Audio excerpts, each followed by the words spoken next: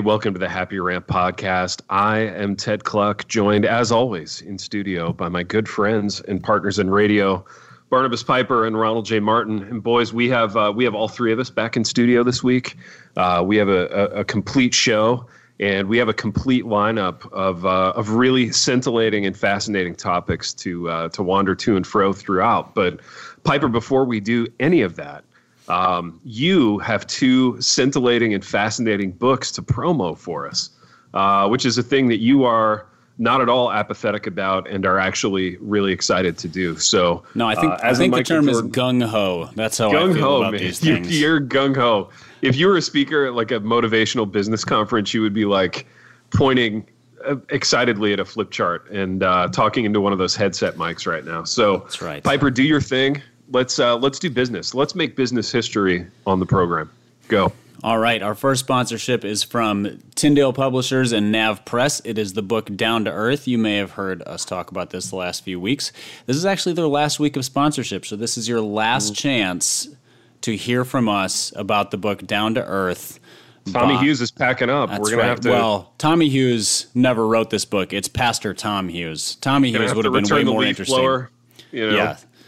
That's right. This is jorts and calf socks Tom Hughes writing Down to Earth. It's a book about Jesus' parables, looking at how the parables connect us to just sort of the real stuff of Christian life. So prayer life, looking at money, looking at giving, looking at happiness and unhappiness, just those things. It's devotional, it is reflective, it's biblical. He has been a pastor for a long time. If you go to downtoearthbook.com, you can learn more. You can check out the various endorsements. They're not as cool as the other book we have coming up, but there's some solid ones on there. So check out Down to Earth from Pastor Tom Hughes and Nav Press. That one is available now, and you can get yours anywhere you buy books. Our other sponsor is Waterbrook Multnomah, longtime sponsor of this podcast. They are one of our most consistent sponsors. And they're good people. Have you boys ever done any books with Waterbrook Multnomah? Didn't you guys co-author one with them? Baby, we did one. Did we, Big R? Okay. Yeah, we Who did. was our one. editor over there? I don't remember that one at all. I don't remember it being Waterbrook. I remember doing the book, obviously. It was Waterbrook. It was Stoddy. Remember? Stoddy. Yes, dude.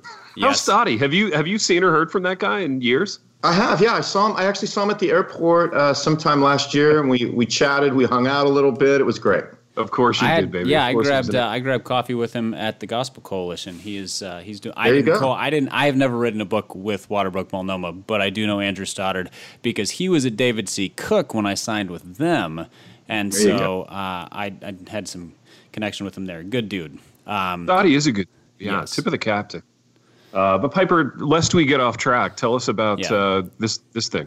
The book is Rise of the Servant Kings, What the Bible Says About Being a Man. It is by Ken Harrison, who is currently the chairman of Promise Keepers, an organization that still exists, in case you thought it didn't anymore. Right. So it is a look at how servanthood, humility, and sort of the depth of Christ-like character are really the core aspects of genuine manhood. So kind of flying in the face of toxic masculinity, aggressive masculinity, those aspects of masculinity that we often poke fun at. So I think we would resonate with the tone of this book. The endorsers on this one, however, are spectacular. We have discussed Evander Holyfield's endorsement. We've discussed Bill McCartney's endorsement. We have John Stonestreet, who is he's sort of a cultural apologist. We have Ed Stetzer, who endorses every single book. He's aspiring to be the next J.I. Packer.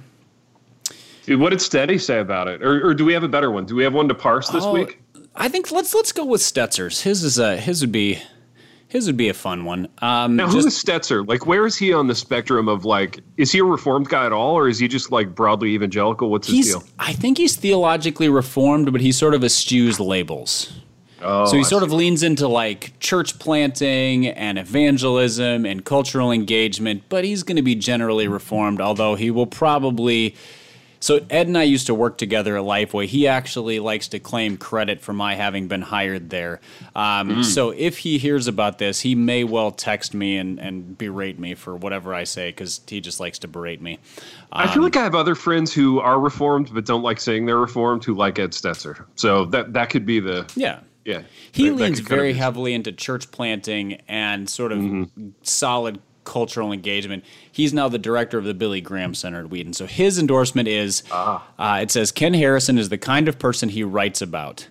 He's a man of character and conviction, and much of his book calls us to a similar path. I'm worried about the other parts of the book.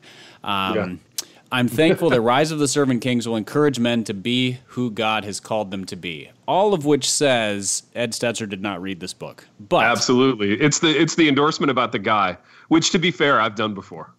Like, so-and-so is a terrific guy. You're really going to benefit from his wisdom. Subtext, I haven't read one page of this. That's right. Yeah, I think I've shared this story before. There's one book I sent out for endorsements, one of mine, and I got an endorsement back in 11 minutes from one well-known pastor who I will not name. But it led me to believe that he did not, in fact, read the book, that the math didn't add up. In 11 minutes. Yeah, right. yeah. It's tough to make the math work on that one, isn't it? Maybe he's a speed reader. I mean, Maybe he reads fast. I don't even think you could turn every single page in 11 minutes, though. And my books aren't that long, but still, like that's a lot of pages. So the book is The Rise of the Servant Kings, What the Bible Says About Being a Man by Ken Harrison from Waterbrook and Multnomah. Father's Day is coming up, so this would be an apt gift if you are a book giver for Father's Day. Check this one out. It is also available now wherever you like to buy your books. Go check this one out. There it is. Solid workmanlike promo. Ronald, what's it like to be back in the studio hearing the promos from Piper? Oh, I think it's the best part of everything we do every week, like hands down. It really is. If that's true, we should quit doing this podcast. Maybe we should just quit this particular podcast right now. Maybe that would be a fantastic idea. Speaking of being back to places, you're back home, so our condolences to you on that. But has home changed in any way? Has Ashland changed in any sort of mentionable ways? It's changed quite a bit. I mean, they have things. They've modernized. They have things here. Yeah, I mean, you leave for 2 months. Wait, did they get internet? You're really going to recognize the place. Yeah, we have internet. We have bottled water and electricity. It's huge, baby. Yeah, it's massive. You've got Edison bulbs, like for the hipsters in the community. We have Edison bulbs, and by the way, we have some new friends that moved to town. Big T. Oh, that was the thing. That was it. So tell us about that, Big R. Well, we have the original OG, the original Happy Rant OG, one Stephen Trogges Altrogi, and wife Jen and kids, I don't know their names, have moved to town, and they are now A-Town residents. Wow, baby, that's huge. It's big. Now, I have been to Ashland. I've been several times, so I know the community a little bit. So what kinds of like quintessentially Ashland activities have you done with the Altrogi family? Well, I mean, they Besides just dropped taking a photo with duck lips. Yeah, we did that. We dropped in on standard. That needs to happen ASAP. We dropped in on Sunday. We helped them unpack, and by helping them unpack, I mean we got there an hour after they were unpacked. Sure. And and since then, all I've done, the only time I've had with Trogges is I gave him an intro to A-Town. I gave him a welcome to A-Town lunch today at a place called Uniontown. So there you go. Uniontown, I don't think was there when I was there. What are we looking at? Is that Hipster Bistro? Yeah, no, it's a hipster brewery in the downtown. Yeah, nice. It's big. That's huge. It's where we would have spent Big T approximately 100% of our time. Baby, where was the place we went where we went with another gentleman and we took note of the sort of male propensity for like judging what the other person orders. Like I think I ordered a salad and this guy like busted my chops for it for a half hour. What? You're not eating a steak? You know, you're not eating like a plate full of rocks. You know, what's wrong with you? Are you even a man? You're not gurgling razor blades for dinner? Yeah, exactly. What was that place? Dude, what was it? Was it in A-Town or did we go out of town for that? No, I think it was in A-Town. It was like an off-brand Applebee's or whatever. It was just sort of was it like a BW3? Ooh, is that an Applebee's but worse? That sounds delightful. It wasn't a B-Dubs. It wasn't. It was some kind of like local place. But yeah, I don't remember. But I do remember having that convo with him. I know, man. That was really interesting. Yeah, that was interesting. So, baby, how do you feel like Trogges is like scale 1 to 10? How is Trogges sort of assimilating to Ashland? Is it culture shock for him? Is it culture shock for you being back?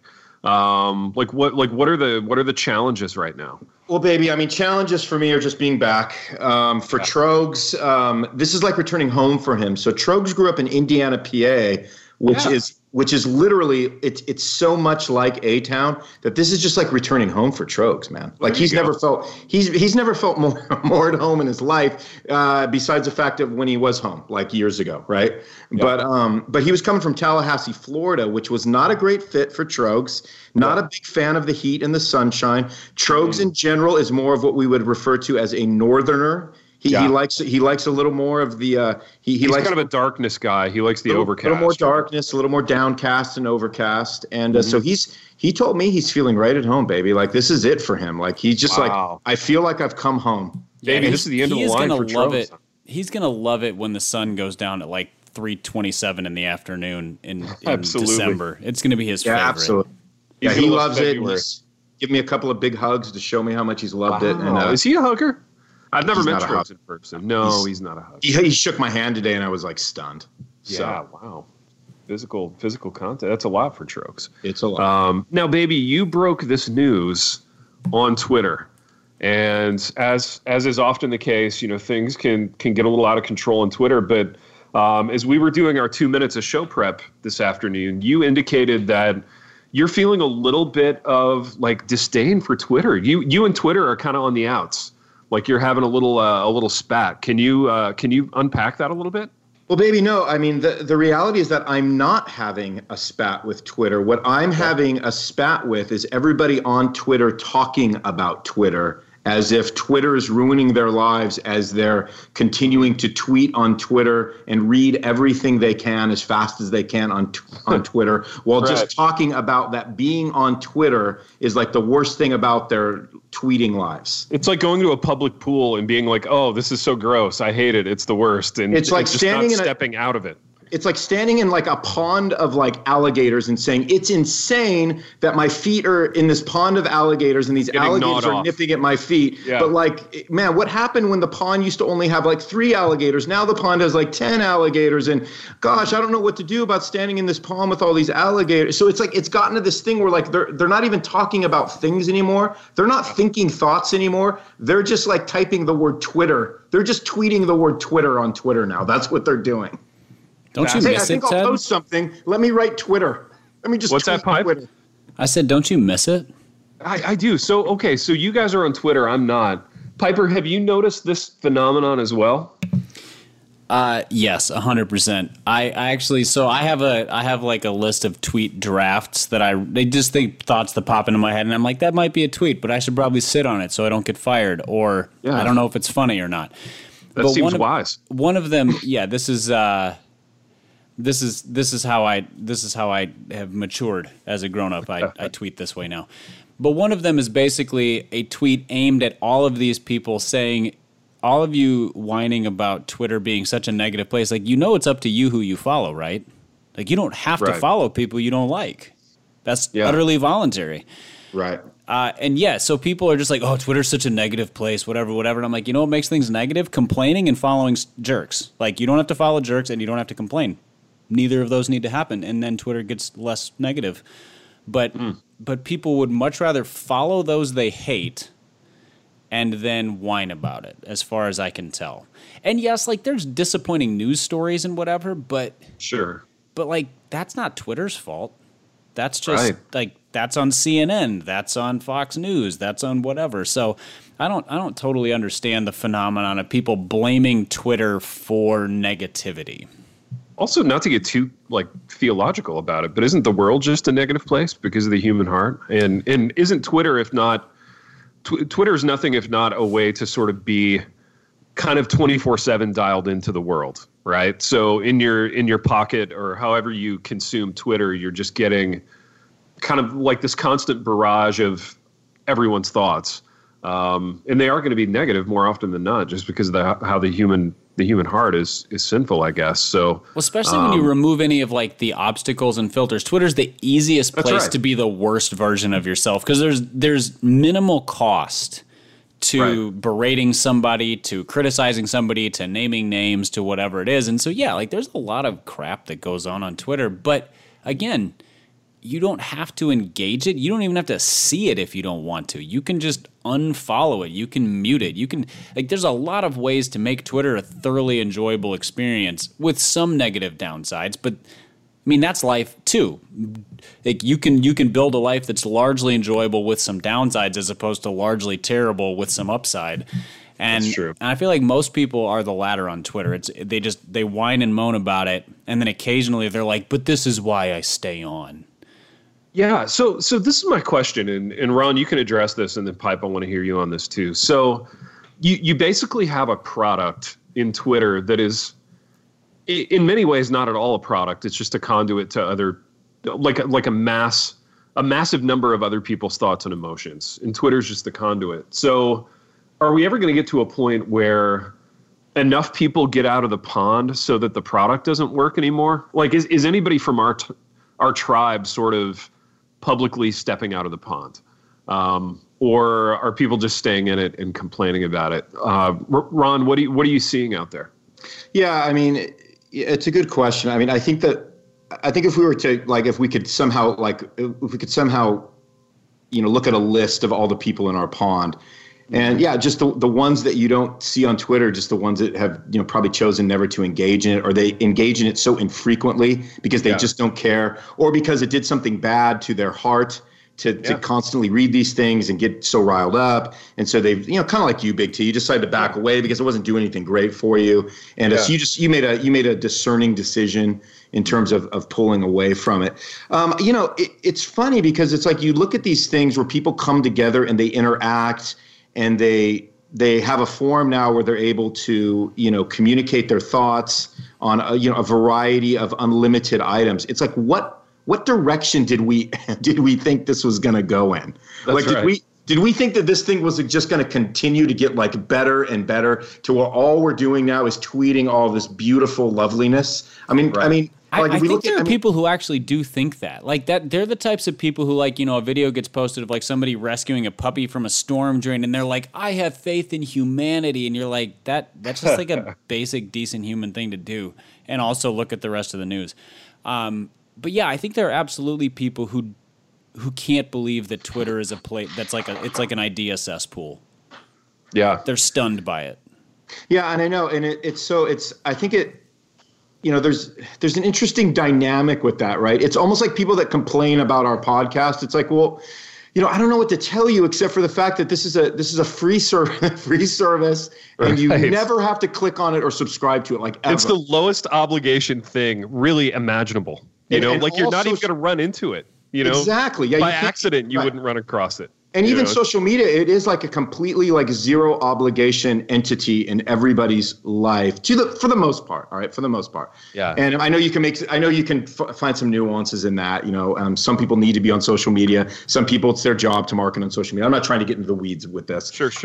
But it really is like, it is something that is optional for almost everybody. And then what I crack up about, and you're going to like this, Pipe, like one of the things that drives Pipe up the wall that he has tweeted about often is people that make an announcement that, hey, I'm going to be off of Twitter, for the next 2 months or whatever. Oh, it's my favorite. Yeah. I love that so much. Dude, but I tell you, I do want to get into the weeds about that, like a little bit. There's something even better than that to me, and it's the people that get on Twitter and they tweet about threatening to get off Twitter forever. Right. Because I'm going to can't take it anymore. Really, like, I'm going to do it. Like, yeah. I'm threatening. You know what? I just can't stop take me. It anymore. Yeah. I'm thinking about just giving this up. Bye, Felicia. Like, just get on out of here. I'm waving to you right now. It's an audio medium. You can't see me, but this is me waving. I just appreciate Felicia's tweets so much. Bye. So you know what? You know what's even better than that, though, boys. And I don't want to get too glum about this, but from time to time, we will have people who will kind of send us divorce papers from the program. And people, and these are mostly pastors, and tip of the cap to them. Why say something in no words when you can say it in 10,000? But it's usually a long letter. Wait, that's the Gospel Coalition's motto. Exactly. It's usually a long letter with lots of words on why they're leaving the program. Now, and one minor pet peeve, it's not only a lot of words, there are no paragraph breaks. Dude, why do people? They don't even format this so that I can read it. Like, it's just this block of text, and I'm like, I give up before I even started. Right, make your really mean thing at least easy on the eyes. If you're going to make me wade through 10,000 words on why you hate my show, at least Legibility makes everything better. It really does. It really does. But for listeners considering this, I really prefer bullet points. Like actually, just lay out your complaints in bullets. Or don't lay out your complaints at all. But it's a really funny, and I think this is a now thing, right? Like I think this is a today thing, and it's a vestige, Ron, of what you talked about vis-a-vis Twitter, which is like you can't make a decision about a good or about a service without going public with it, right? Like you can't just stop listening to a podcast or a radio show, or you can't like choose one brand of bologna over another without like letting people know why. This is my reasoning. Like I'm about to do it. I'm gonna, subtext, somebody stop me because you want to keep reading my clever tweets. I mean, is there any like hope to this? Like, is this going to make us better or move us forward in any way? Like, do you see any upside to this, Ronald? That's like trying to predict the future, man. It's like, it's so weird because it's like this is all I can see. And again, I'm not one of these like, theorists, right? But all I can see is that these things they reach a breaking point, and it usually happens when there's something new that kind of pops out that everybody can get on and essentially start doing the same thing, but with a bit of a twist. And then before that thing, after a few years, starts like wearing itself thin. But I don't know. It's like anything else. At some point, there's going to be something that replaces Twitter as the way to interact online, get information out, promote services, and it's going to be quicker, better, more fluid, and everybody's going to hop on that. Twitter's going to become what Facebook has become. And then again, but eventually, because we're talking about human beings that do this, it's going to reach a point to where it's going to be untenable for people because everything goes sour when you put human beings together of who are, mostly, unsaved and unsanctified, and even saved and sanctified people, right? Sure. So the flip side to this is that, so almost every time Twitter comes up on this show, it's because of something kind of obnoxious that happened, or negative that happened, or silly that happened, or whatever. The vast majority of interactions I have on Twitter are good. Like likewise. It's fun, it's lighthearted, it's encouraging, it's somebody shared an article that was worth reading, or a book recommendation that I wanted to learn about, or just like myriad ways that Twitter is great. We just don't talk about those that much because those feel like normal, positive human interactions. It's when it gets insane. But Pipe, hold on. You don't though, but you're like I never like I have like a personal policy where I just don't really argue.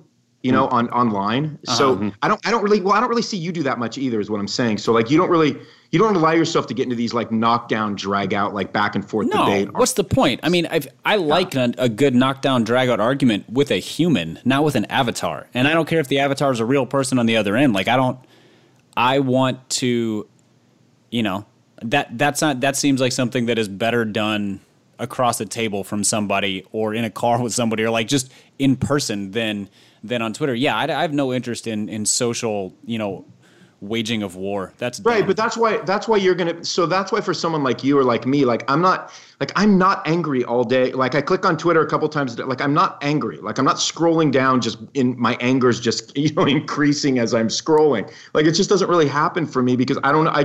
I'm not looking for something to aggravate me that I can start debating on and arguing with, And so for me, it's like I almost have a healthier relationship with Twitter, I guess, right? Yeah, having the self-control to sit some arguments out, and by some I mean all, is that's how Twitter gets. It moves from like I can barely tolerate this to like I really enjoy this. I don't argue about anything on Twitter. I don't argue about David Platt praying for the president. I don't argue about Beth Moore being on stage at J.D. Greer's church. I don't argue about theology or whatever. Like none of it is worth it on Twitter. And so Twitter's a fun place. The one thing I will argue about is sports because it doesn't matter and there's no emotional investment. Well, and Piper, as we ascertained last week, sports is one of the like two things that you're allowed to have an opinion on as who you are. So I think you've just learned what the rest of us probably need to learn, and we'll do so eventually, hopefully. But boys, Ronald has a hard out here in a few minutes, and I want to get to this last topic before we wrap. Take 5 to 10. Baby, I'm going to take 5 to 10 with this, okay? Because I want to hear you on this because you're a man of the cloth, and this concerns a colleague of yours, another man of the cloth. Platty, one of our favorite guys here on the podcast, was in the news recently, huge news in that apparently Donald Trump visited his church, and Platty prayed for him, and this made a whole bunch of people mad, and it made some other people encouraged. Maybe I'm an idiot and you guys explain this to me, but like I just sort of feel like an opportunity to have the president in your church and pray for him is a good thing. I'm not sure I see the downside to it, even regardless of his motives, right? If this had been Barack Obama or Bill Clinton or any other president, I just think a chance to pray for a president in a really solid church where he's going to hear like the gospel celebrated is a pretty good thing, but maybe I'm a simpleton. Ronald, walk me through this issue. Why are people so upset about it? Yeah, so I think, I mean, what you said is true, Big T. I mean, Paul very clearly says, pray for those in authority, pray for the king, right. And so I mean, that's kind of a no-brainer. I think what you're seeing is I think the big word here is optics, right? So we're getting all techie right now. Oh, so the sooner that word just floats right out of the vernacular, the better. I hate that word so much. Yeah. But anyway, carry on. Well, yeah. So Big T. So this is what it's. So the people that are really critical of it. And by the way, I mean, if you kind of read what Platty had to say, he wasn't really left with a lot of options. Depending on what you agree with and so the president kind of walks in and, what do? But you pray for the president, and his prayer was really spot on. And it was just, the gospel was in the prayer. It was a good prayer for a guy that had to do something on the spot. Imagine being in that particular situation. And again, we all trust Platty and his theology and, his track record speaks for itself, all that. Sure. So what people are critical of is that the position that it put him in terms of a lot of Trump supporters and what it looked like in terms of him looking like somebody that was trying to promote his own platform, and then what this means for again evangelicals and politics, and what this says about evangelicalism as a whole, because now here we got this leader that is again, for if people don't decide to read the article, they're looking at Platt with his hand on the shoulder of President Trump. And so that says something, that speaks something, that looks like something to people that aren't going to get into the weeds of learning what was really happening and how this thing came about. And so what a lot of people would say is that this confused and this added fuel and fire to a lot of people's concerns about, evangelicalism and Christianity and probably Reformed theology when you get into our tribe and all of these things. And, Piper can probably speak in a little bit. Dude, so is anybody who we would consider like legit in our tribe, like guys that we would like or celebrate or whatever, are any of those people mad at Platty? Yeah, they're mad. Yeah, some are specifically minority church leaders, because and I think there's validity to the argument because of the track record of the Trump administration in terms of being essentially negative towards anybody who's a minority. There's a lot of this essentially is taking a positive stance towards the president, which is divisive from those who are a minority.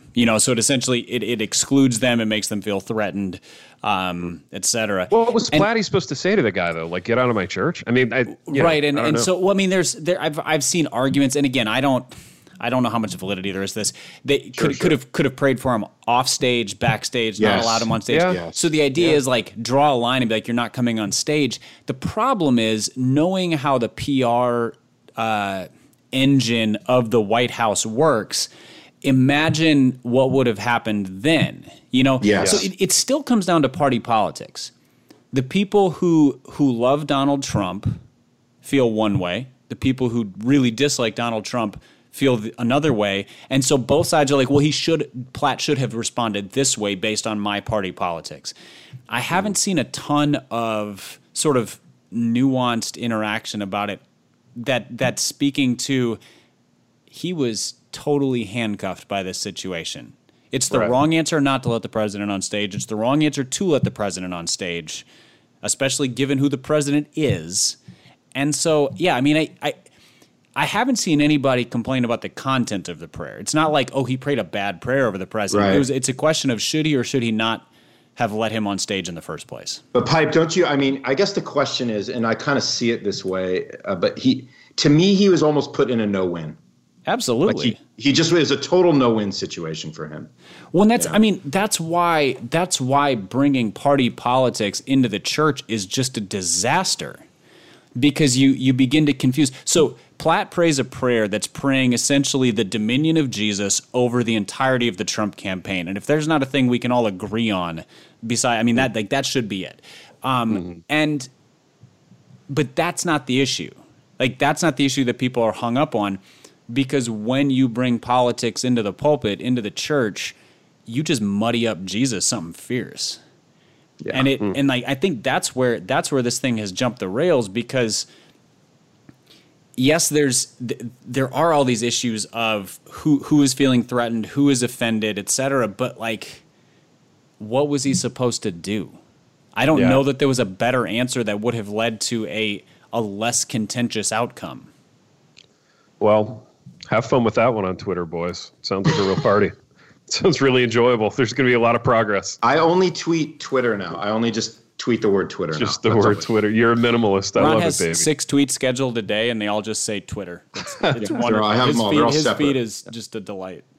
And the other ones are vacation pictures. So usually it's something about donuts. Correct. There you go. Twitter, donuts, vacation. That's it. You gotta stay in your lane, baby. Correct. Well, boys, this has been enjoyable. It's good to have Ronald back. It's good to have. Thanks, I feel like Trogges is kind of back in the tribe a little bit, just because of his proximity to Ron. You know, it almost feels like he's back on the program. It feels like he's right here with me. I feel the whole family's all under one roof again. Is he there with you? Is he like sitting in the room just itching to get on the mic? Probably is. No, but you know what I love about Trogges, boys, is like every once in a while he asks a question about the rant. Sure. And it's usually some technical question that I almost can't answer. And I'm like what, baby? Give us an example.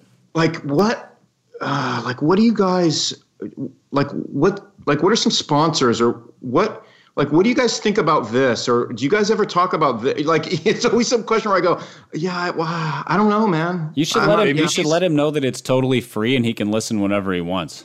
He's listening to every second of every episode.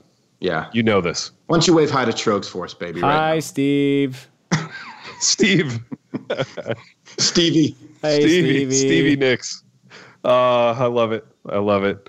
Boys, we have done what we often do on the program, and that we've wandered to and fro throughout these topics. So I'm feeling a little wistful, a little nostalgic.